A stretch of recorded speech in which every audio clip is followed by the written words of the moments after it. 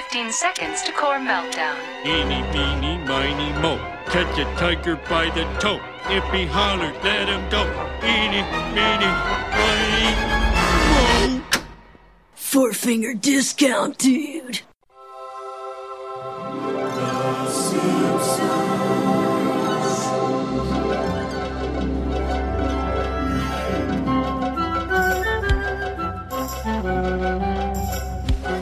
Welcome to Four Finger Discount, proudly brought to you by the Simpsons Quotes That Nobody Gets Anymore Facebook page and NoHomers.net. I am Dando. I am Mitch. Today we're here to review Season 3, Episode 5, Homer Defined. Homer Defined. Yes, great episode, but before then, I hope you all had a lovely Easter. Did you have much chocolate this year, Mitch? I was thinking about today at work. I feel like you're somebody who would overindulge in at least one Easter rabbit. I wasn't actually too bad this year. You know, as I get older, I forget that it's Easter. Same. Nicola reminds me. Yeah. Otherwise, I wouldn't even care. So the day before, I'm like, oh yeah, shit, got to go out and get chocolate. But you know, I certainly had my quota. Let's not let the listeners think that in any way that I'm trying to get healthy here. Yeah. And I was still a little bit feeling the after effects of my Good Friday blasphemous barbecue. That was a lot of meat. It was delicious, though. Thank you very much. Were you proud? I was. It was my first time cooking offset smoker style brisket and pulled pork, and holy Jesus, did my house feel, smell, and taste like South Carolina. But with less racism. The beef was amazing. Thank you. Because I obviously don't eat pork, but the pork looked amazing. The pork, I'm sure it tasted amazing. The pork was pretty the pork was fantastic. I'm sorry, listeners. We don't want to, I don't want to make you feel bad for not being there, although you should. And, frankly, where was the RSVPs, guys? Yes. But next time that's going out down at down south, Mitch's Ranch, man, it was good. I'm going to make this a regular thing. Maybe we can have a 4-finger discount BBBQ. A BBBQ. What's the extra B for? BYOBB. What's that second B? It's a typo. Okay. Were you just testing me to make sure I knew that quote then? No, I just wanted to run through it. You wanted me to fuck that up, didn't you? No. I was just enjoying a little bit of role play. Alrighty, so Homer Defined. What did you remember about the episode before going back and watching it? Virtually everything. Yeah, I didn't. All I remembered was that Homer saved the plant from a meltdown. But see, going back before I rewatched it, I thought that happened at the very, very start. I thought the whole episode was about him trying to avoid getting caught out for being a phony. But it was like halfway through the episode when he actually did it. Yeah, it took its time to set up. I think they pointed out that this is one of the longest first acts of any Simpsons episode. When I say I remembered virtually everything, I remembered everything about the main plot points, but going back through and watching it, there's a whole bunch of little details and fine brush strokes that I hadn't really remembered in my mind that I guess I never took as much notice of when I was younger. So there's a lot to get into and a lot to talk about this one. I found there was a lot of subtle jokes that, as you said, you wouldn't have understood as a kid. I also forgot that this had the great B-plot of the Millhouse not being able to hang out the barn anymore. Such a great subplot, yeah. That could be an episode in itself. Yeah, it really could have Easily. been. And it's not thrown away, but it's there. It's just, no, that's fine. That's the sauce on the side of the main meal. I felt like that should have been the episode and the Homer should have been the B-plot. Yeah, it could have worked either way. Or it could have just been divided into two different episodes. It very easily could have worked like that. So, a few facts before we get into the review. Obviously, this was the debut of Luann Van Houten, Maggie Roswell, in her finest work. One of our favourites. Yes. Now, do you know that Van Houten, this was a name that was actually created by the guy that wrote the episode. And the guy that wrote it was a freelance writer. I noticed that. Yeah, and his name was Howard Gerwitz, apparently. Okay. I like that he's a freelancer. That means that there's hope for us. Or back then they did. I don't think they fall for it anymore. I think they must have got put into some sort of trap. They can't end well for this. Such a big show like The Simpsons using freelance writers. I feel like it's a thing of if they read them as they come in and then they happen to have had an episode that is somewhat similar to what's been written in, someone's going to try to sue them. Like, I reckon along the way, they've had to pay people out because they would have gone, oh, you stole my idea, even if they hadn't. So that's probably why they've got that blanket, no, we can't see any scripts if you don't work for us rule. That's what's going to happen to us when we see Jurassic Park next year for the Treehouse of Horror. Exactly right. We're going to, you son of a bitch. You told me you wouldn't read. Because Al Jean said he's legally not allowed to, which I think is exactly the reason why. So I said, hire me, read it, and then fire me. I'm cool with that. Yeah. I just think it's cool that a freelance writer just came up with a surname for a character. And a permanent character at that. Yeah, like a main character. And apparently he got the name Van Houten. It was the last name of one of his wife's friends. Oh, well, there you go. So she's famous. Right, what you know. Yes. It also was the first appearance of Magic Johnson. I'm not sure if he's appeared in later episodes, but this was the first athlete to be a guest star on The Simpsons. And does a good job. Yeah, he really gets into the role, doesn't he? Yeah. I feel like I pulled a Homer. Yeah. He loves it. They also get, I'm assuming his name is pronounced Chick Hearn. He's a commentator commentator for basketball in America. Oh, okay. I'm not big on NBA. I'd like to be. I'm just not. But I know the bigger ones of the 90s, like your Bob Costas, your Marv Alberts, and those sorts of guys. Your modern day Jim Nantz. But I don't know a huge... is Jim Nance basketball? I have no I've idea. just gotten sidetracked with But anyway- myself. but I think anyway- Jim Nance is NBA. But this guy here, he's the one that says, and the ball hits the referee in the head and goes in. That's when Magic Johnson gets the goal at the end. Okay, He's the yep. commentator. Right. So he's a very famous commentator in America, apparently. Now, when they did Magic Johnson's recording, apparently they wanted to do it during the NBA regular season. And because of that, it was clashing with Yeah. everyone's schedules. So they had to go to his house. And apparently there was a big fuck up with the equipment. It was just a big hassle. So the role almost didn't happen. Ooh. So who else do you think they could have had in the spot? As a last Kareem minute? Abdul-Jabbar. Why not? That's my go-to. Whenever you need someone, Kareem Abdul-Jabbar. John Lovitz is also in this episode as well. What did John Lovitz do in He this plays episode? the Oh, is he the Shelbyville? Yeah, plant owner. Aristotle Amadopoulos or something. Yeah, like something that. along those lines. Crazy name. John Lovitz is better than I give him credit for being able to come up with a voice that when I'm listening to it, I don't instantly go, oh, hey, it's John Lovitz. I disagree.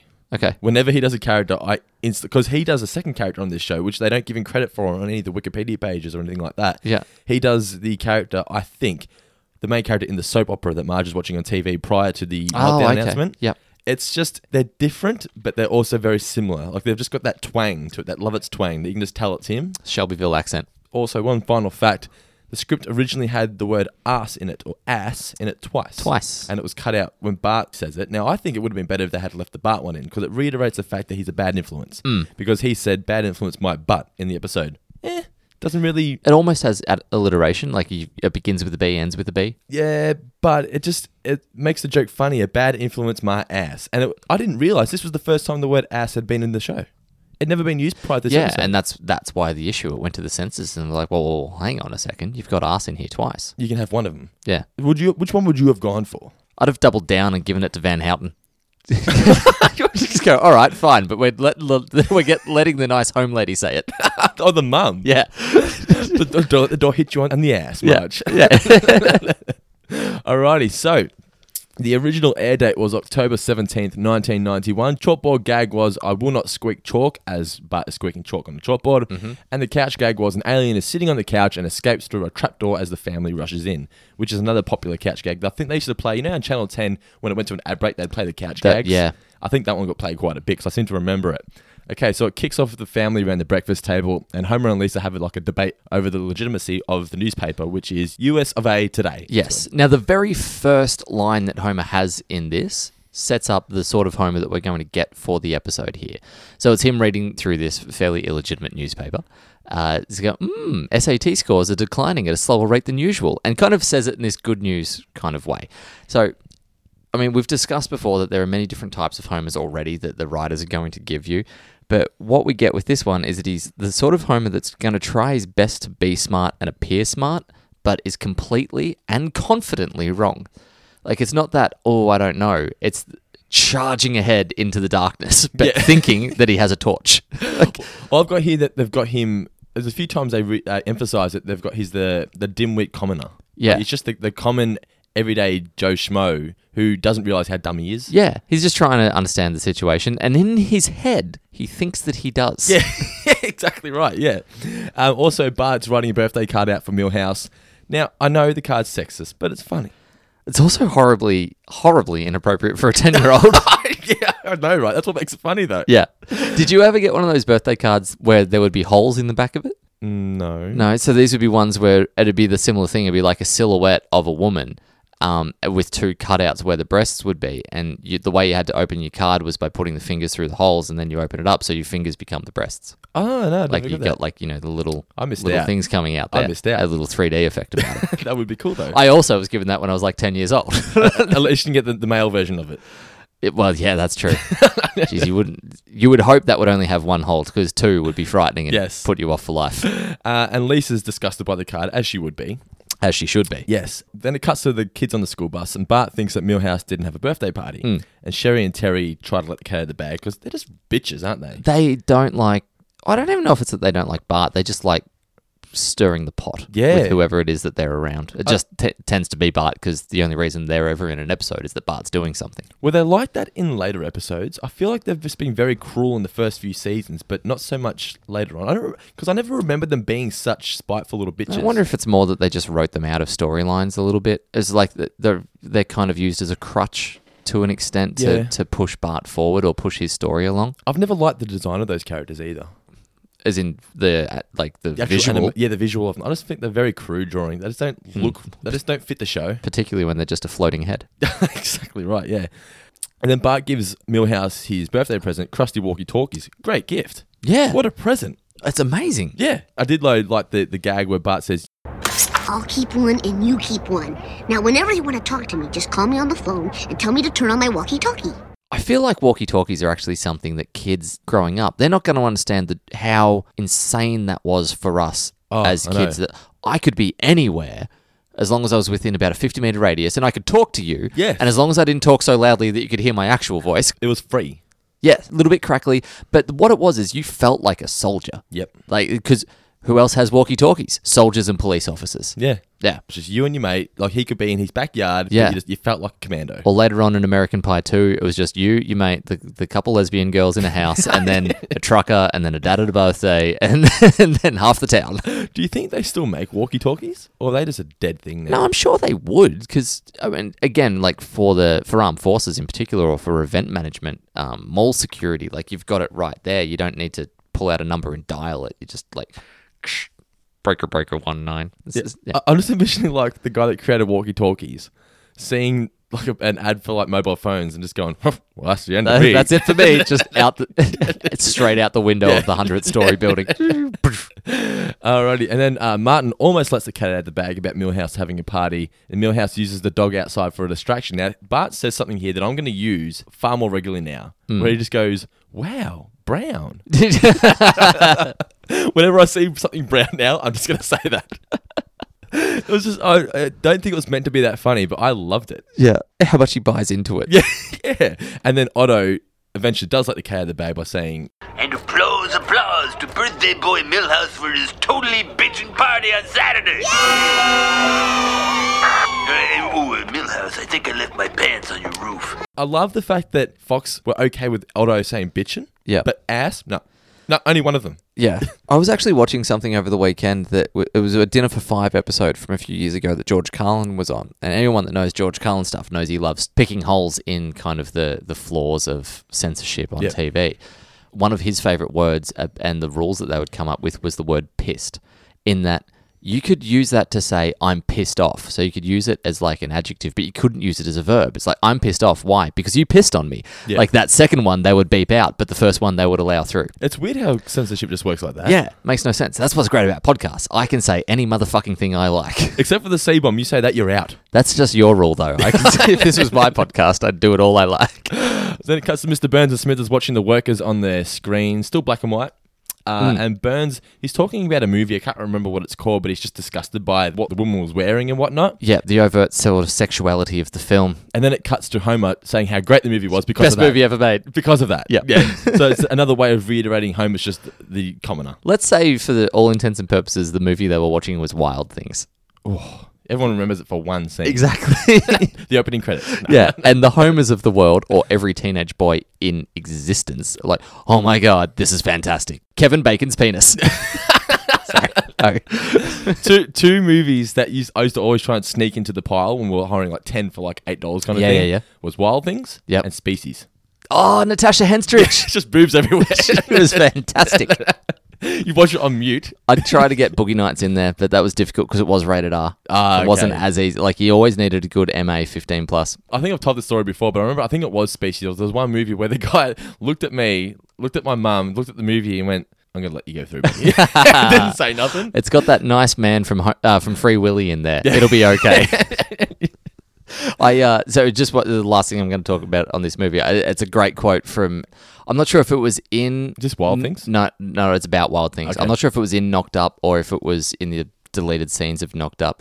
But it was Seth Rogen describing Kevin Bacon's penis towards the end of that, saying it's like the Mona Lisa. No matter where you are in the room, it's looking at you. I can't remember. That must have been deleted scene. Could have been in the movie.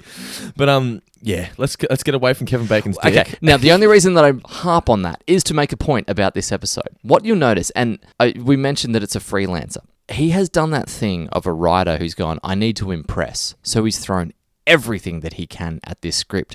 But in particular, this is one of the smuttiest scripts with more sex jokes of any episode that we've seen.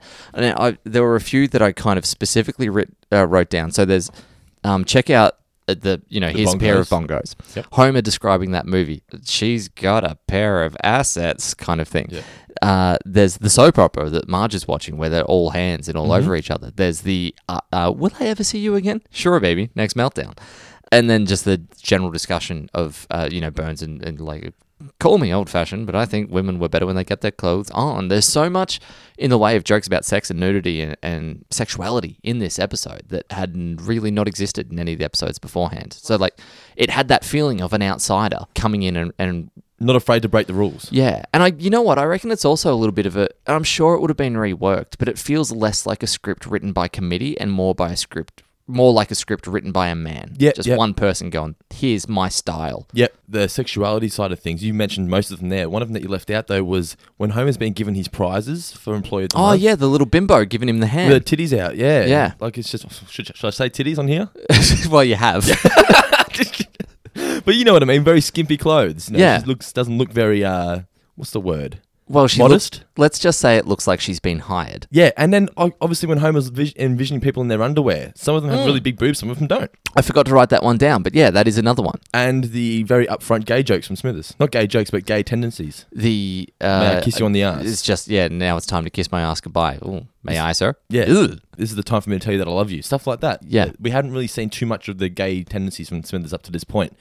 Alrighty, so getting back, Homer's eating donuts, and we got the classic purple. Yep. Purple is always the best flavour of everything. And purple is a fruit. Yes, it is, yeah. And he obviously squirts it out and it lands onto the danger meter, so he doesn't see that the plant's going to eventually end up in a meltdown. Oh, no. Yep, no, that's fine. You continue because the next thing that I've written happens later. Okay, then. So, Otto goes to the Quickie Mart, and he's got a bad case of the munchies. So, another sort of... Little stoner joke. Yes, Yeah. we haven't seen too many of them. Apu notices Bart in the bus, and he said he was on his way to Mexico. Yeah, I love that. Taking the school bus there. One thing I did right here, though, is I liked seeing two sub-characters that don't normally interact know each other, because they would. Yeah, of course they would. That's a really good point. Yeah, it was just, hey, Otto, how you going? And we don't normally see that. Yeah. Or up to this point, we haven't anyway. I just kind of hit a nice little zen state of enlightenment with that. Well done. Yeah. It's just, I thought it was cool that two sub-characters who live in the same city would obviously know each other. Yeah, one that's going to be driving past all the time. Yeah. Apu would know virtually everyone in, Exactly, in yeah. Springfield. He's the only store, isn't he? Pretty much. There's the, what was it called? The try and the save. try and save, yeah. And then it gets to the core meltdown. It happens. Homer wakes up and starts panicking, and he pretty much just doesn't know what to do. Never really announced why. Yeah, it doesn't actually say. Well, I know Mr. Burns gives the excuse that there was no meltdown. It was a crow flying into the warning. A crow flying into the warning seal. Yeah. I also liked his line of we prefer to know it as an unwanted fission surplus. Very good. It's both frightening and comforting that a nuclear power plant could A, melt down and then B, be prevented by the push of one button. The Mo button, yes. Because A, it means that, okay, it's nice to know that one button can fix everything, but it also means that you forget to push that one button and everything fucking blows up. Yeah. Alrighty, so Bart's depressed on the bus. Otto's taking him back to school. I'm assuming he's taking him back to school. And Otto gives advice. You know, once my old lady ran off and married my brother, well, it hurt, but here it is a month later, and I'm sleeping under a couch. The way he says that there reminded me of when he says, now I drive the Yeah. school bus. Exactly the same, in his face. Yeah. It's just, there's another aspect of this episode I'll get into later on that's virtually a rehashing of a past storyline. Okay. I think you might know what it is. Do you have any idea? Not Alright. until you start talking about we'll it. get No. into it. Okay, so Marge is then watching her soaps, and as I said, I'm pretty sure, even though it's not mentioned on the Wikipedia page, that John Lovitz is voicing the main character who has his hands all over the woman. Margarita, I want you. The show's called Search for the Sun. Search for the Sun. A great title. I need to now point out the thing that I was going to point out before that was too early, and now I'm pointing it out too late. Yes. Sorry. Go back to Otto. No, it's just when the meltdown alarm goes off, and Okay, that's when yeah. Burns is having his. One of my favourite Burns lines is that. Yeah. Call me old-fashioned, but I thought films were sexier when the actresses or when the actors kept their clothes on. Yeah. Did you pay any attention to the actress's name? No, I didn't. Yeah. Vilma Benke could do more for me with one raised eyebrow than she could with a whole. Now, this is another one of those ridiculously old Burns moments. Okay. So You love doing these, don't you? I do. As they go and on. I'm glad you do. Vilma Benke was a Hungarian film actress who worked in silent film between 1920 and 1925. Okay. And let me tell you, she was quite the starlet. Yeah? When you factor in Hungarian and the kind of general timeline. But yeah, no, that was so, like, Burns would have been 0 at the time. Like, if he's, or maybe he would have been 10 at the time. That's 70 years prior. Yeah, so he was about 10. 10. He's a child. According, if we're going by Samson and Delilah, meaning that he's only 81. But he did watch boxers from the 1800s at some point, did he? Yeah, he did. A fist fighter from the 1800s. But here's one other thing that I've got from this scene. Listeners, you can do this. If you try to freeze frame at the exact moment that Mr. Burns is saying that she can do more with one raised eyebrow, here's Mr. Burns giving his sexy raised eyebrow. It's like the Rock without an eyebrow. I'm just looking at it because Mitch has obviously screenshotted it for his phone. I have. It's not quite of a quality to upload. I would highly advise you guys trying to imitate that and sending us a screenshot. Oh, that would be fantastic. And we'll put up an album on the page. Yeah. Any listeners with, like... No eyebrows? Well, I was going to say, those people with, like, the people with eyes where one's not quite in the same direction as the other and you don't know which one to look at. If we have any listeners that have one of those eyes, and I'm not being offensive at all... We want to make fun of you. You will be able to replicate that face with some ease. Okay, so as we said, Marge's watching the soap Search for the Sun, and Brockman cuts in with the announcement of the meltdown, starts chatting to Burns. The hairdo, what's with that man? Oh, it's the photoshopped hair over the top. Oh, you keep it up appearances. 1990s Just hairdo. Another similarity between Burns and Trump. Yeah, so he talks it down. He basically says there's no issue here, blah, blah, blah. Cuts to the plant workers absolutely frantic, running around, smashing things, don't know what to do. My favourite reaction at all about the meltdown is Homer's first one when he wakes up. It's like, noise. Bad noise. And then, as we said before, he says, Oh, meltdown. It's one of those annoying buzzwords. We prefer to call it an unrequested fission surplus. Something that I really liked about Brockman as well, when he has that whole, like, the newsreader frantically getting ready for the story. What's his line? Blush and stuff? Yeah, just give me the blush. It reminded me of a clip that's actually posted on Harry Shearer's own video. Now, I showed you this before we started recording. Yeah. It's just really kind of... Harry Shearer's channel.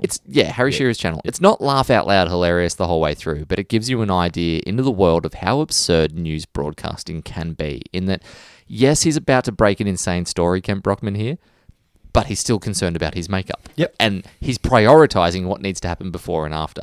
Now, the video, you can search this you can find this on YouTube by searching Dan Rather Jacket. Rather. Correct. Yep. So Dan Rather, very famous broadcaster in the States, had moved over to CBS and was doing a live read from Seattle. It's condensed down to about 5 minutes, but it's a 20-minute conversation about whether or not he should just wear his blue blazer or a green coat over the blue blazer. Which looks better. Hands down, like, that is all they talk about for 20 minutes, but it is a 20-minute genuine discussion about... Well, this looks very windblown here. Yeah. What do we have the collars down? Exactly. Anyway, given that it's a shout out for our main man, Harry Shearer's own channel, I highly recommend that everyone heads that way and checks that thing out. But it was instantly, when I was watching Brockman, I was like, great little segue into Rather. And for those of you out there who are wondering about what his actual channel name is called, youtube.com/mydamnchannel. Good name for a channel. It is a good name for a channel. It's something... It's very Shearer. It's very Shearer, yeah. That's what I was trying to say, yeah. Why did you do this? Because it's my damn channel. Works perfectly. So as we said, Brockman's announced the meltdown and Burns is trying to play it down.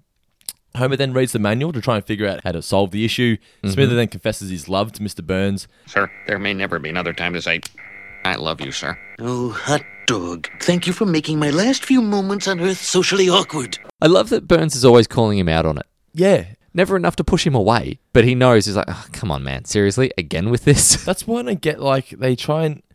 in later seasons, they make Mr. Burns oblivious to the fact that Smithers is gay. But I find I find it funnier when he acknowledges it. Yeah, in the earlier seasons, particularly this one, he must know Smithers is gay. He'd have to. Because, like, when he says, can I kiss your ass? He's like, ugh. Yeah. Like, it's a fucking amazing response. I also love that he gave the same response to Smithers' dog, or a very similar response. Yeah. We clipped it. He just doesn't like anything. And it cuts to the reaction from the residents about the meltdown about to happen. My favourite one was the old people watching Wheel of Fortune. Yeah. I love when it cuts... Change channel. Yeah, later on when... Everyone's celebrating and they're still just watching. And someone guesses it wrong and they start laughing at them. Yeah. That's so good. And then it cuts to Homer saying the classic, if you look up stupid in the dictionary, you'll see me. And we get the very popular image of Homer, his face in the dictionary with stupid next to it. Really nice animation on that. Good etching. It felt authentically old. Yeah. I didn't think they'd been used so many times in this episode, but there's 3 or 4 different words that they use for that. Yeah. So then cuts to Marge praying for the lives of everyone, including Homer, obviously, but for the lives of everyone in the town. The animation here was really nice. It was just a slow pan, sort of. It felt almost 3D-like, very different animation to what we normally get on the series at this point in time. It almost looked computerized. It was that clear. It was really, really good. I loved what one of her promises was in this. That's one of my trivia questions. Yeah. Oh, okay. But yeah, the fact that she'll actually start giving the homeless things that they would want. Yeah. Do you know what it was?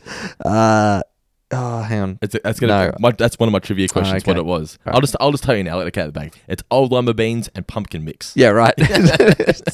Terrible. It's so true. Whenever there's a can drive, you go to the cup and go, "Oh, what am I not going to eat?" And when you're embarrassed by it, you take the wrapper off, so people don't know what it is. If it's Seinfeld with the muffin stumps. Yeah. If the homeless don't want them, the homeless don't have to eat them. Yeah. So there's our Seinfeld reference for the day, for the week. I don't think I got one in last episode, so I needed to try and cram one in early. So then it cuts back to Homer at the plant, and he's still panicking, and he blames the Rubik's Cube because he was too busy doing his Rubik's Cube when he was told how to fix the machine. Here's the Simpsons quote that I always use whenever I pick a Rubik's Cube up, that, ooh, aside. Homer, Yeah? please pay attention. This button here controls the emergency override circuit. In the event of a meltdown, push this button and only this button. Ooh, it's time. Simpson! What? You see which button I'm pushing? Yeah. Push the button. Got it. And then we get as we mentioned before, I think it's time to kiss my sorry ass goodbye. May I say? Ugh. It's the perfect response from Burns. It didn't have to be a clever one-liner. It was just, ugh, because that's genuinely how most men would react to that. Yeah. And it's not trying to be like homophobic. It's just, if a man says, "Can I kiss you on the ass?" you'd be like, I prefer if he didn't. Yeah, probably not. But anyway. And then Homer does the classic eeny, meeny, miny, mo, pushes the right button. The one thing that we didn't point out, it was a joke a little bit earlier, where what is Burns wearing at that particular moment? The reactor suit. The reactor suit belonging to... Was it Smithers? Smithers' suit. Oh, I didn't notice that. There's a bit, didn't you? No. There's a bit where Smithers is like, "I can't find my radiation suit," so it's like, "Well, how should I know where it is?" And then I didn't pick up on covers that. up the name badge. Oh, I didn't pick up on that. Yeah. Oh, that makes it so much more funnier now. Yeah. I just thought couldn't find it. And then we get, obviously, the end of the first act with the eeny, meeny, miny, mo, Homer.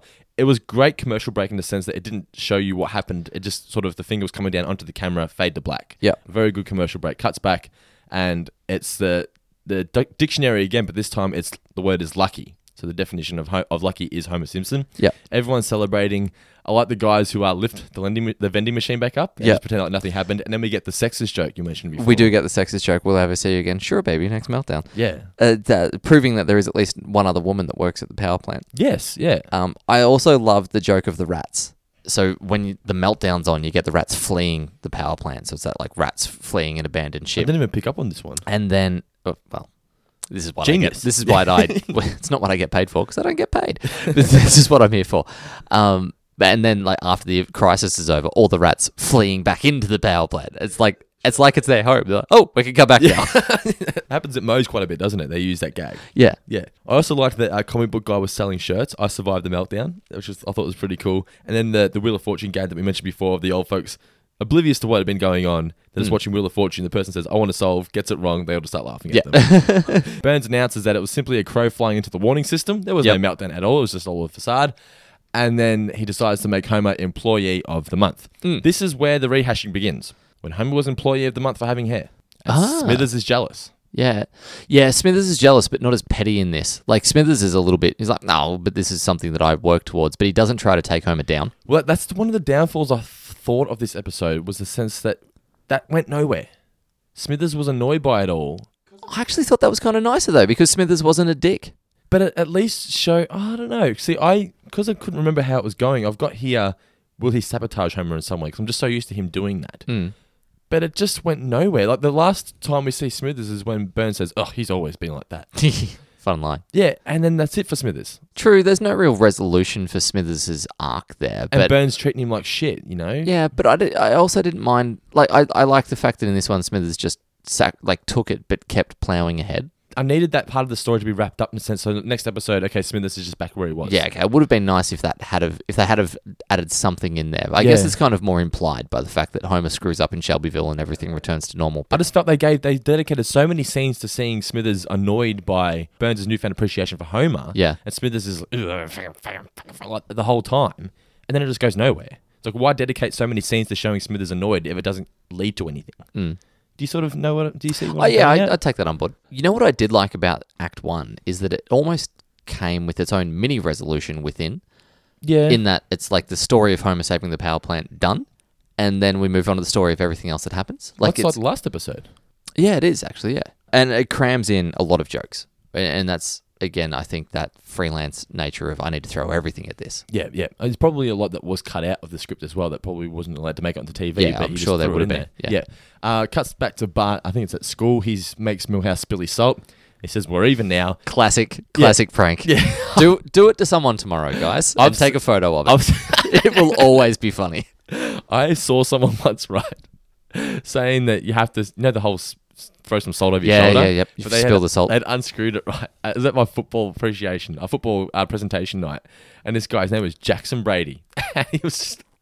I remember the guy told him to throw the salt over his shoulder, and he just like spits like that and covers this kid's mum and back of her head just in salt. And I always remember this, just her going, and it's just salt going everywhere. Did you fix it up by offering to buy her a round of Boilermakers? Oh man, I felt so bad for him. Anyway, so getting back on track. So Bart says that we're even now for Milhouse spilling the salt, which I thought was, very forgiving of Bart. He didn't get invited to his best mate's birthday party. Yeah.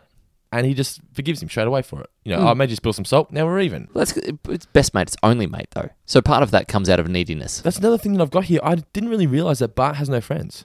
His only friend... you see him at school with kids, but his only friend is Milhouse. Yeah. And I never really clicked into that. Milhouse here reveals that it's his mum that thinks he's a bad influence, and we get the bad influence, my butt, which should have been asked. How many times have I told you, don't listen to your mother?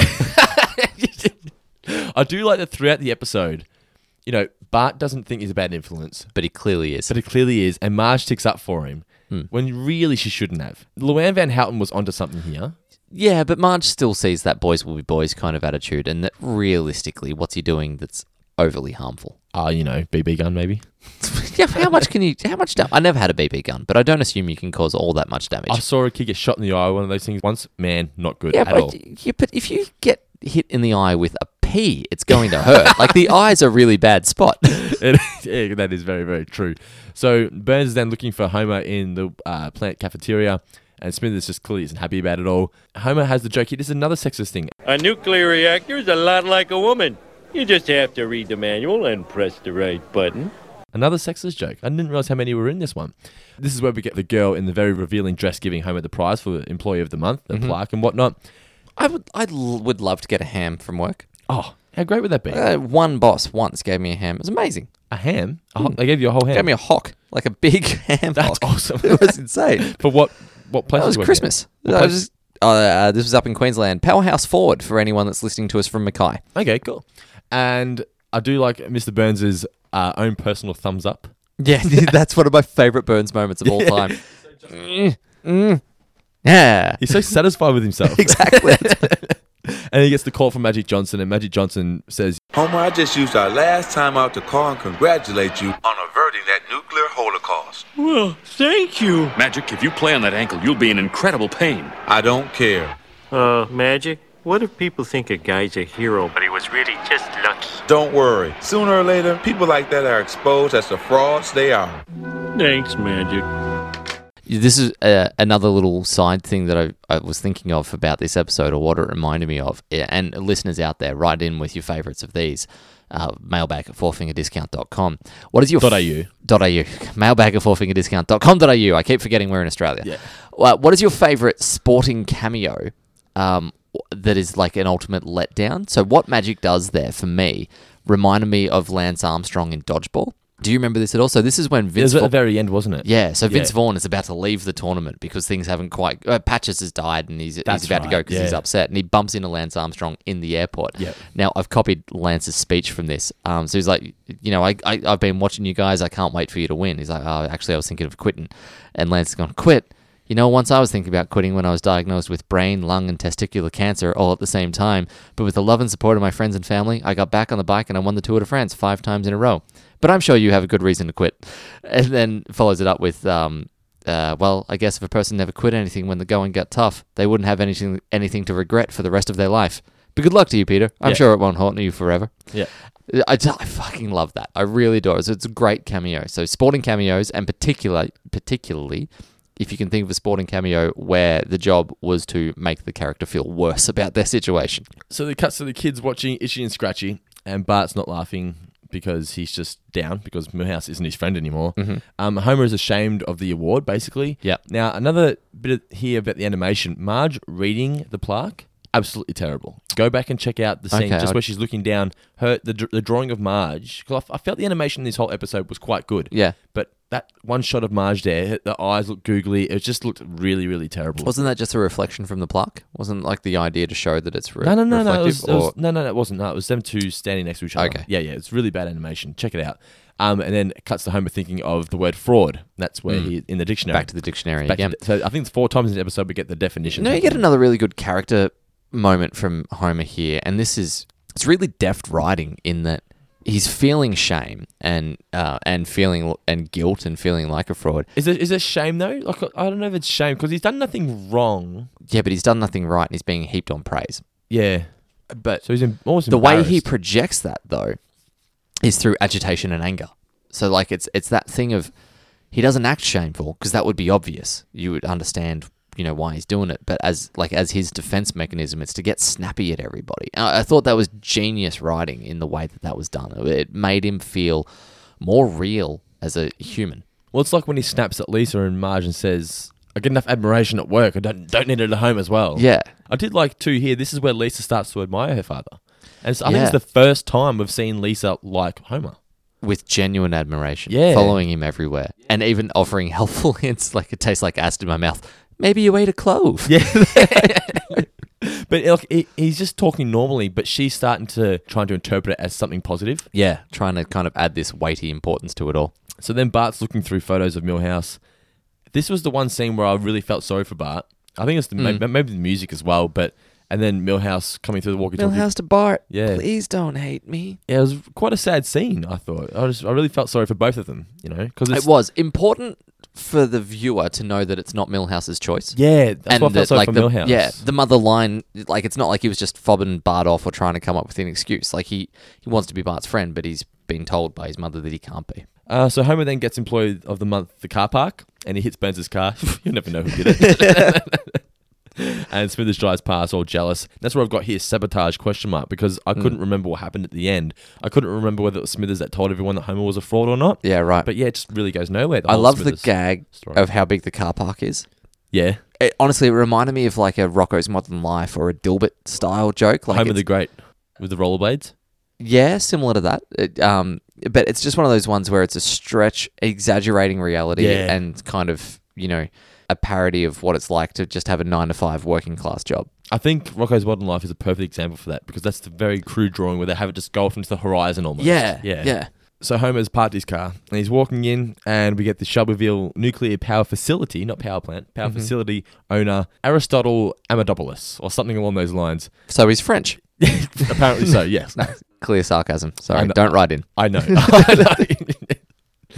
And then they pretty much they want Homer to give a speech on how to be a good worker or something along those lines at the Shelbyville Come plant. and inspire my men. It seems Harry's been having terrible worker problems at Shelbyville. They've lost their zest for work. You must help them find their Ine Haratu Naduleve. Their Ine Haratu Dula what? Yes. Do you think it's sort of, I don't know, Homer saved this meltdown, but it only seems to be in Springfield that he's being acknowledged for it? Should be across the country. Yeah. he saved the town from blowing up. Yeah. I reckon if you'd have been the guy that managed to save Chernobyl, you would be in history forever as being one of the most important men to have ever lived. Exactly in right. the world, let alone just in Russia. One town.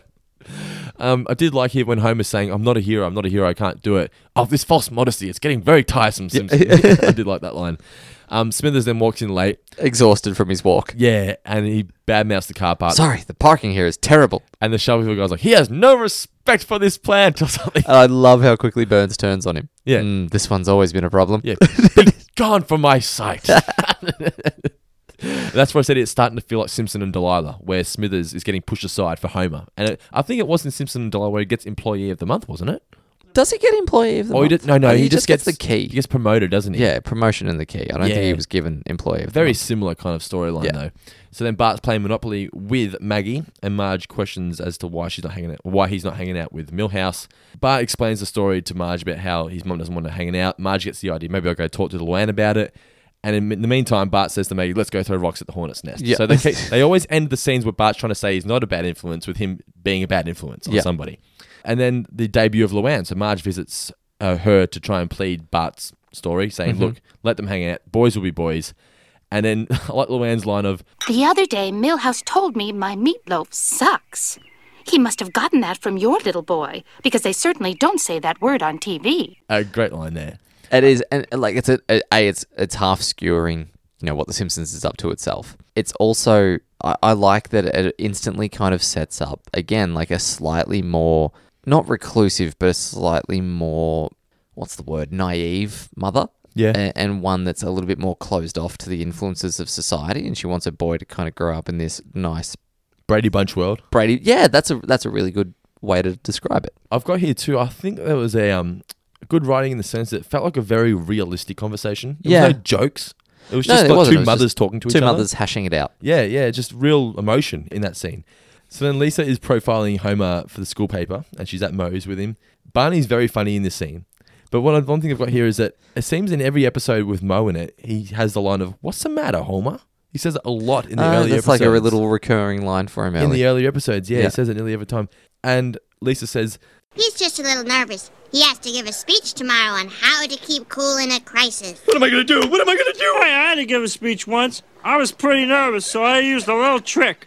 I pictured everyone in their underwear. The judge, the jury, my lawyer, everybody. Did it work? I'm a free man, ain't I?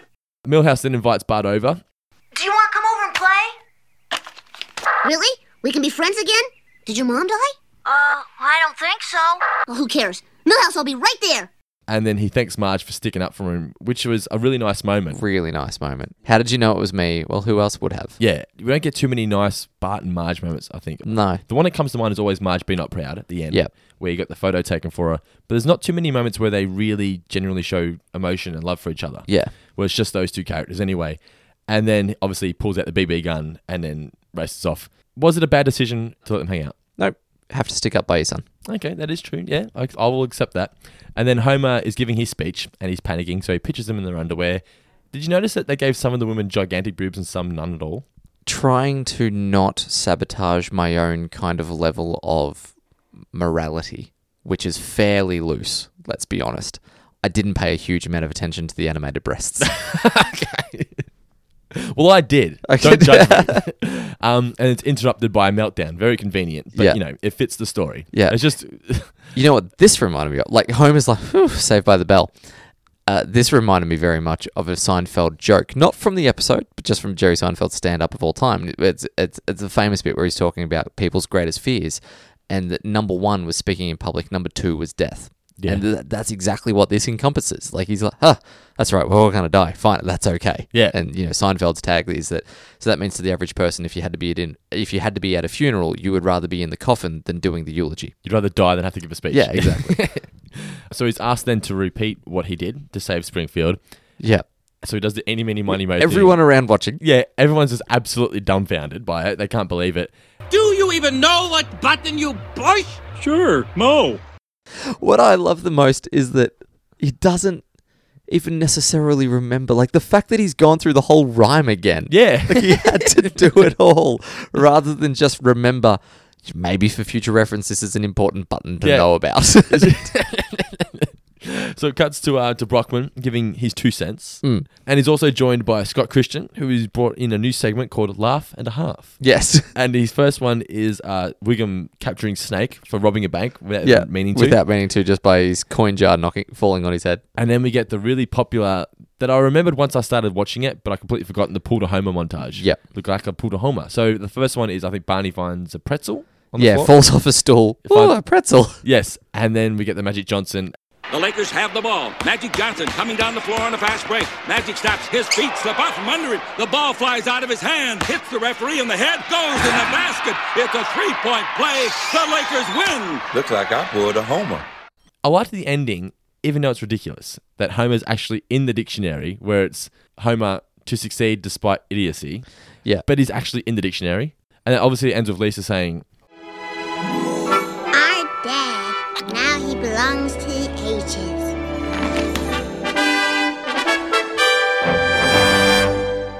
So it was nice. Lisa knows that her father isn't the hero that she thought he was. Yep. But she still accepts the fact that he's done good for the world. So your final thoughts on the episode, Mitch? Look, my final thoughts for the episode is that it's one of the truly definitive Homer-centric episodes. Like you'd put this, if you were to lump in episodes that define the Homer character, you'd put this probably within the top 3 or 4 pretty comfortably. Not necessarily saying, like, it's a really good episode, but not even saying that it's the best episode by all time, but it showcases Homer almost better than than most other episodes would, particularly, as we said, that kind of dumb luck side and oafish kind of bumbling through life side of Homer.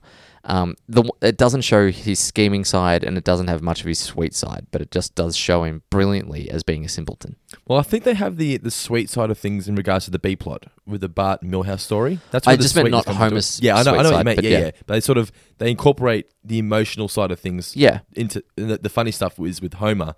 I feel this episode's very underrated in the sense that you never really see it mentioned on top 10 lists, or if you've said to somebody, what's your favourite episode? I bet you no one would ever say this would be in their favourites. Although when you watch it, it's a really, really unique classic episode. Yeah. That tends to just fly under the radar. And I think if you are listening to this now and you haven't gone back and watched it, go back and watch it because it's a great episode that deserves more love than what it gets. What did we learn, Palmer? So what'd you learn, Mitch? I learned, when in doubt, go for Mo. That is good advice right there. I learned that Smithers has a Yorkshire Terrier named Hercules. Oh, yeah. Good job. That was one of my trivia questions. Oh, okay. But, good. Well, I have a flurry of trivia questions this week. Flurry? Yes. I like a flurry. Well, I had 4. Now I'm down to 3 because gave you the old lima beans and pumpkin mix. I had 3 down to 2. Ooh, okay then. So I'll go first since I've still got 3. What past character was on the front page of the newspaper at the very beginning? From the very first season. From the very first season. I think has appeared one other time, but on like a news bulletin. Nah, I'd be guessing. I'm gonna Juck. Babysitter Bandit. Oh, is she on there? Yeah, just a little profile picture, no writing of it. Just yeah, you can just tell there. it's her. Yeah. Okay. So what's your first trivia question? What is America's favourite pencil? Number 2? Yes. Number 2 is number 1. Yeah. What did Martin appreciate the most about Milhouse's party? 2 things. Probably finger food and the lack of bullying. It was jelly bean baskets and the personalised noisemakers. Personalised noisemakers? With a cherry on the cake or something, he says. Okay, yeah. Yep, good job. Everyone does love a good lolly bag and prize bag at a kid's party. Classic. How did Marge and Llewellyn Van Houten meet? When their boys both swallowed paint. In the emergency room, is that right? In the emergency room when the boys drank paint. I had to really think about that one. It was a throwaway line. I thought I was going to get you. My final trivia question was, what follows Homer in the dictionary after, when he thinks he's the word fraud, what is the next word in the dictionary following fraud? Ooh, no. Freckle. Oh, okay. And it actually gives a description of what a freckle is. Oh, good. I didn't write it down, but I just thought it was funny. That's very authentic. Yeah, I know, right? So that is my trivia. The only thing is, it's nowhere near... Like, it's a big jump to go from FRA to FRE. I know, but I think I just wanted to get the definition of a freckle in. Yeah. Although there wouldn't be too many FRB words or C words or D words. Fraggle? Nah, but that's FRAU, FRAG. Fraggle would have come beforehand. There's no FRC. Maybe freckle is. Maybe it is. No, because freed. No, it couldn't be. No. Free. Maybe. This is an interesting one. Words with friends players out there that you'll know about what other words might start with FR. Because we are too lazy to look it up ourselves. Jamil is here! Woo! Mailbag! Alrighty, before we get into the mailbag though, and some shout outs, we need to give a mention to Ben Halliwell, who donated to us this week. Big Thank you, thanks to Ben, brother of Jerry. Yes. I presume. Yes, possibly. I would assume not. It would be cool if it was, though. It would be cool if he was, and it would be cool if she could donate too, because then we'd be on easy streets. I know, right? So he's donated to the show. So fourfigurediscount.com.au. If you want to throw a couple of dollars our way, we would really appreciate it. You don't have to, but everyone who does gets a shout out on the show, and it really helps going a long way to keeping the show going in regards to paying for the website and whatnot. But as we said, fourfigurediscount.com.au/donate. If you want to donate, Mitch, it's time for some shout outs on your end. Or some mailbag questions. What is it? A little bit of both. I'm just going to roll from one to the next and see what happens here. Because last week we had a flurry of correspondences. There's a lot of correspondence. There's been a lot of correspondence that I can't read out this week due to legality. Yes. I did ask for some brushes with the law. What I was looking for was like wacky hijinks, you know, maybe you stole a police officer's hat, maybe you found a badge and you used that badge to get into a sporting event or something along those lines. Like maybe you streaked at a sporting event and you had a fun conversation with the police afterwards. Have you ever streaked? No, I haven't. I've done it twice. Oh, really? Yeah. I've done like nudie runs around the street, but I've not streaked at an event. Oh, not an event. No. Yeah. But streak down the street, still counting as a streak. Yeah, okay. I was thinking more like I could be arrested for it type deal. But what I got instead was tales of underage drinking at bikies. We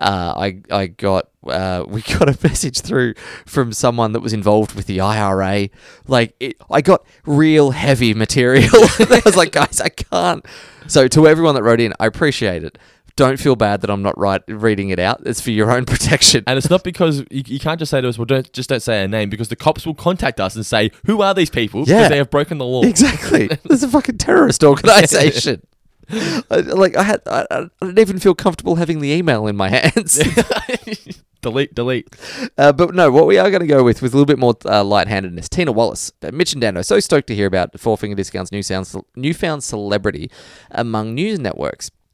I'm sitting with my animation homework, and when Flanders failed, so I assume she means she's listening to that. Yeah. Her animation homework isn't the episode, or it'd be convenient if it was. And let me tell you the trials and tribulations of being a lefty in a right-hander's world. The leftorium for me represents a fantasy. Aside from can openers, spiral notebooks, pencil sharpeners, scissors and the like, I have a personal vendetta against the ballpoint pen. You see, when a left-hander writes with a ballpoint pen, it pushes the ball instead of rolling, releasing a sporadic and unreliable line of ink. Unreliable. Tragic, I know. For an animator, that's pretty awful. Oh, of course. You need reliable. I like that animators are sending into the show and are listening to the show. It's very cool. Especially the ones that work at The Simpsons. Well, Tina doesn't. I know, but I'm just saying, we know that there are animators out there that do listen to the show. Tina might want to. If she does, hey, Matt, if you listen to the show right now, Tina? Check out Tina Wallace on Facebook. Check her out. You guys can hook up. Yes. Not in that sense. He has children, sir. Children. Hook up in the sense of swap your details. Yeah. Like you've had a car crash and you're just politely handing over. Here's my number. You're digging. Moving along. Tina has a question. The question is, has there ever been a Simpsons invention that you desperately wanted in the real world? I've always wanted to drive the Homer myself. Yeah, but besides the Homer, I think, hasn't everyone wanted to at least use the electric hammer at some point? People have created it. But I'm assuming it didn't work too well because it's not a mainstream because thing I've now. not seen it in Bunnings. Yeah, exactly, like $5. Yeah. Wouldn't that just make life so much easier though? Just electric hammers? It's so simple. Would be great. It would virtually eliminate smashing your own thumb. What about hamburger earmuffs? Pointless. What about hamburgers that eat people? Yeah, exactly. That'd be cool. I would love maybe the baby translator. Well, I was going to say with a slight tweak, I want a dog translator. Yeah, that'd be cool. Yeah, if my dog barks, that the translator tells me what he's trying to say. That would be amazing, wouldn't it? Do it out there. Someone has to come up with. I don't even care if it's fake. Yeah, I'll buy it. Now we've got this isn't a name. This is just like a username of the email. Visual Tree Harp. If there was a live action film adaptation of The Simpsons, who would you like to cast in it? All I know about the person asking this question is that they're from the States and that they have a Verizon wireless 4G LTE smartphone. If you're thinking outside of the main characters, like the Simpsons family. Yeah. We were mentioning this earlier on in the night. I brought up Wayne Knight, Fat Wayne Knight, as Chief Wiggum. Yeah, not Thin Wayne Knight. It has to be Fat Wayne Knight. Once they're thin, they're just not funny. Yeah, I really like that. I like going in a gritty direction and casting Idris Elba as Carl. It would work. Yeah, but like Carl would have to be an alcoholic or something like that. Yeah. You got to tweak that character a little bit. But I mean, when you're doing an adaptation, you take license with what you're doing. Chris Farley would have been good for Barney. Chris Farley would have been an amazing Barney. Could we get Weird Al Yankovic as Otto? Purely on the hair. I was going to say Otto, yeah. Yeah. Like, Weird Al could play that character if he needed to. Just a sadistic bus driver. Yeah. He'd give it a real sort of evil tone. He would. He'd go right at the kids. They wouldn't like him. Yeah. Who could be Lenny? Paul Rudd? Yes! My God, that's such a perfect response. Right out of the gate, pens down, Dando wins. That's that's amazing. I was thinking, as much as he's a bit short, Danny DeVito would be the likeness of Homer. Yes, just put him on stilts. Do they go Michael Caine just to Danny go down DeVito that could path? even be Chief Wiggum. I'm sorry, Monty. Obviously, as we said, Bryan Cranston, we said this off air, would have to be Flanders. Yeah. But playing Flanders. Playing Flanders, yeah. Not being edgy, just straight playing it. Like, for example, when Breaking Bad was on, they showed that video of him waking up and it was all a dream, like as his Malcolm in the Middle character. Yeah, well, that was like how Breaking Bad is going to end. It was one of the... Yeah. But that was like him being that character. Yeah. He's very Flanderistic. Is that a word? No, it's not a word. But it'll work. It'll work, yeah. Yeah, he's very much like Flanders in that scene. So him playing that little sort of like... I mean, he's sort of camp to an extent. Yeah, I suppose. Like the idea of the plant dying and that sort of stuff. Yeah. And like getting really kind of girly and freaked out about that. Yeah. Yeah. But anyway, so that's a few suggestions for us from the live-action Simpsons. Yeah, but this is a call to the masses. Yeah. So cast a Simpsons live-action movie for us. Send us in who you think would be a great casting and why. This could be a potential article for the website. We will put in like the 20 best cast or live-action cast characters comparisons. Yeah. The 20 best ones that get sent in. Yeah. We'll create an article and we'll do comparisons. I almost forgot my best one, Kristen Wiig for Edna Krabappel. Yeah, that'd be perfect because she's that awkward comedy. A little bit of isn't she? hair dye, but yeah, she'd be great at doing the Edna Krabappel flirty kind of thing and the laugh like ha, kind of like talking down to the kids. Yeah, and that aspect of it, I reckon she'd get that really well. What do you think of Paul Giamatti as Homer? Or maybe Barney? He'd be a dark Barney. Paul Giamatti's kind of lost that. Like my Big Fat Liar, Paul Giamatti, yeah, maybe. You get young Frankie Muniz as Bart. That could work. They could play off that dynamic. Yeah. All right, but anyway, the rest is up to you guys. I don't want to hog all of the casting fun. So mailbag at fourfingerdiscount.com.au. Throw in a subject line of Simpsons movie casting. Yeah, and you'll get mentioned on the website. Yeah. Stuart Blues has written in with a story about tight arsery, which I've really been enjoying. So if you know a friend who's particularly tight, like the sort of guy who you go around to their house, they make you a sandwich, on your way out, they're like, don't you reckon maybe 50 cents or something could be left behind for the sandwich? I almost want to make this a segment of this. The stories have been so good. Yeah, they have been great. Now, Stuart Blues has taken a different track here by dobbing himself in for being tight. This almost never happens. No one is aware of the fact that they're tight. Like, the level of self-actualization involved in this story is phenomenal. So, Stuart is a new fan. He started listening from season 3 and loves the show. I had to write in to tell you about a moment when me being tight with money went to the next level of petty. I previously had a Netflix account, £5.99p in England, and I'd visited my mate in New York. We logged into my account on his PS3 and watched a couple of films with our better halves while we were out here there. How? Nothing better than going to an amazing city, being there for a short period of time, and watching films. I call shenanigans on this story. It wouldn't work. Because you can't use the UK account in the US. He's obviously done it somehow. Through roaming or Maybe something. Maybe UK and US you can't, because you can't do that here. If you have an Australian account, you can't log into an American Netflix. You can't log into the American Netflix catalogue, but you could still log into your Australian account while you were in America. Yeah, I guess so, but you just wouldn't get the American... Yeah, I get you. Yep. Down, Dando. Upon returning to England, I could see that he was still logging into my account and using the service without paying anything towards the monthly costs. Obviously just wanted to get his hook of Steptoe and Sons and On the Buses. But... safe to say, I swiftly deleted his PS3 association to prevent him from doing it again. I don't regret it. It's not Simpsons related, but I just thought you'd appreciate it. I do appreciate it, Stuart. What I appreciate the most about it is that it wasn't costing you any extra to allow him to log in. You're a shit friend. It's not like Netflix goes, oh, you've watched too many episodes this week, we charge you $1 more. Like, it's unlimited. What are you doing? It's like, it doesn't go towards your data allowance. He's in another country. Did he want his mate to pay towards it or something? Did he? I suppose so. But rather than have that conversation, he just went, no, the hell with him. He's off. Fuck him. I sort of get the vibe to this, just written him out of his life. Well, that's the end of him. If you've done that, Stuart, I'm sure there are other stories out there of you being tight. So I want to hear from you again, please, write in. But anyone else that has a tight friend or anyone else that wants to dob themselves in. Mailbag at fourfingerdiscount.com.au. We'll call it... Let's refer to the tight ass segment as My 2 cents someone that's fighting hard to keep their 2 cents. Perfect. It fits perfectly. And from one to another, we've got Jack Ryan, who's quickly dobbing in his father. Thought you guys would like to know that my dad once stopped on a 4-lane section of highway to pick up a cheap plastic dustpan and brush that had fallen off of a ute. Hey, that's $4. It turned out, as a little coincidence, it turned out to have the name of his primary school written on it in marker pen. I love that. 4-lane section of... Hang on a second. Slams the brakes. Backs up traffic. Truck pitchforks in the road. Jackknives in the road and rolls over. Guy drives past. Fuck, beat me to it. Finally, from the mailbag this week, we've got Tim Goth, who's written in... Tim Goff. Sorry, not Goth. You said Goth. You just said Tim Goth, not Goth. Goff, G-O-U-G-H. Oh, so Goff. As in Gough Whitlam. Or Darren Goff, if you're a cricket fan.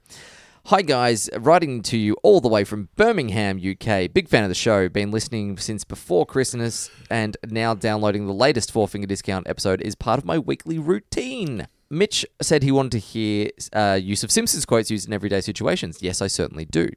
Whenever I try to help a situation but ultimately end up making it worse, I quote Flanders from 22 short films about Springfield when he's helping Lisa get the gum out of her hair.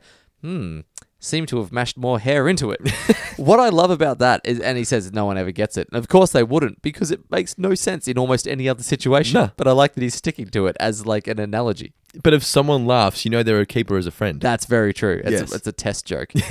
The other is Burns in Guess Who's Coming to Criticize Dinner. This is usually when I've eaten too much, when I stand up and say, there go my shin bones again. Thanks to everybody for listening to our review of Homer Defined. I hope you enjoyed it. Yeah. A lot of people out there looking forward to us talking about Batman versus Superman. Unfortunately, I've been reading a lot of the reviews and I just haven't mustered the motivation to go and see it. I haven't seen it either. I feel like I'm going to be let down. Yeah, I've heard more negative than positive. Yeah, so what I'm trying to do is set my expectations really, really, really low. And then I'll go see it. Well, you don't like this incarnation of Superman anyway. I don't, no. So if I can sign myself to hating it, but not going in wanting to hate it, but if I walk in going, oh, this is going to be a pile of shit, and then there are bits where I go, that's not too bad, then I'll probably be able to walk out and feel like I've spent my money well. The problem is, I feel like I'm already know how the movie goes without even seeing it. Yeah. My opinion is, this is what's going to happen, and I haven't seen it. Batman and Superman, they have a conflict, and then somewhere near the end, they realize they need to join forces to take down a bigger evil, and they become friends. I assume that's how it will go. Maybe I'll be wrong. I've heard that there is at least one plot twist somewhere in there towards the end. But you know this one thing that pisses me off about this movie, and I only know it from the trailer? In the trailer, they include Tom and Martha Wayne being shot. Yep.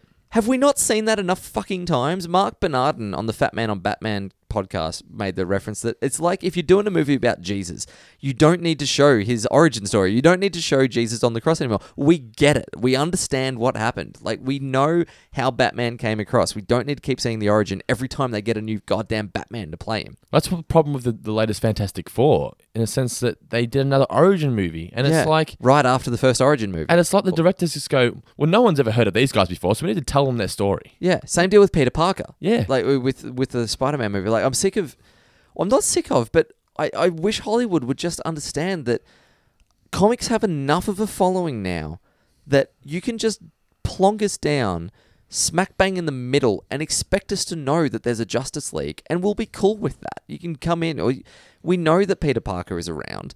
And the other thing that they keep rehashing origin stories, which means you keep seeing the same villains over and over again, because often they're tied to the origin story. When you just go, all right, well, we're going to have a Superman that's established fighting Bizarro or fighting Brainiac or something along those lines. Like, you don't need to keep going through creating everything and this is where he came from. Because the only reason that was so great about Batman is we had never seen that origin story before. That's why it was interesting. We'd never seen what happened, but as in Batman Begins. We'd never seen, okay, how does he go from a kid who's seen his parents be shot to Batman? So the first time you ever watch that, you're like, this is phenomenal. This is something new. You don't need to keep saying it anymore because it's not new anymore. And if people don't know the origin story, they will quickly figure it out, or they will research it after they've seen the movie. It's not like the origin story will completely throw people off and they won't understand what happens in the film. Yeah. They'll get, okay, this is Batman fighting somebody. I want Batman to win. Story finished. You know, like, you don't need the fucking origin story all the time. But anyway, that's our rant for the week. It is. So what else can we get through This is before my we go for the favourite show? time of the podcast. Where I just unleash. Well, you know what happens? When we finish doing the podcast, like the actual review, you always kick your feet up. I do. I get comfortable. I settle in. I look at the clock and go, it's not midnight yet. and I'm looking at this going, okay, I've got to edit 1 hour and 35 minutes of podcasting. But we should go because the battery's about to die. Yes, I've been looking at the battery for the last hour. But thanks everyone for listening to our review of Homer Defined. I hope you all enjoyed it. Let us know. Mailbag at fourfingerdiscount.com.au. Had a lot of new listeners writing this week, which I really did like. Yeah, it's always nice to see new names. Rate and review on the iTunes store. We're getting tons of reviews on iTunes, and I'm loving it. So we're the most reviewed Simpsons podcast on iTunes. That's very, very cool to know. Yes, so continue to review us on iTunes. It helps boost us up the rankings. Promote us to your friends. Yep. Get us out there, please. And as we announced on Facebook today, who are we going to be interviewing next week? Holy shitballs, Joe Montana, Fat Tony himself will be appearing on Four Finger Discount. I'm going to be nervous. Yeah, I'll picture him in his underwear. You'll be fine. Of course. Now I know what to do. If you guys have any questions, any listener questions, we'll try to maybe squeeze 1 or 2 in if we have time. He's going to be on a limited schedule, so we've got to run through a lot in the time that we'll have. But please send through if you would like to know anything. Maybe you're a big fan of Baby's Day Out. Maybe you want to know about his small voice-only cameo on Frasier. Maybe you want to know about working with Sofia Coppola and holy shit, Robert De Niro on Godfather Part 3. Maybe you just want to ask about Fat Tony himself and who knows? Like just anything. Or Criminal Minds. You might be a big Criminal Minds fan. Yeah. But this is not probably. This is hands down the biggest celebrity that we've had a chance to speak to so far. Like Maggie's great, but we're getting into household names like a recognizable face. Yeah. If Maggie Roswell's walking down the street, credit to Maggie Roswell, you're not going to know who she is. Joe Montana's walking down the street, this is a fucking Criminal Minds guy. Yeah. So, not Joe Montana, it's Criminal Minds guy. Exactly. But as we said, we really do appreciate you guys listening to us each and every week. The listens are continuing to go up each week. It's just fantastic to check out the results. I think that news trolls really helped us out a bit. I'm really loving that. Another way that you can help us out too is if you see one of our posts pop up on your Facebook feed, share it.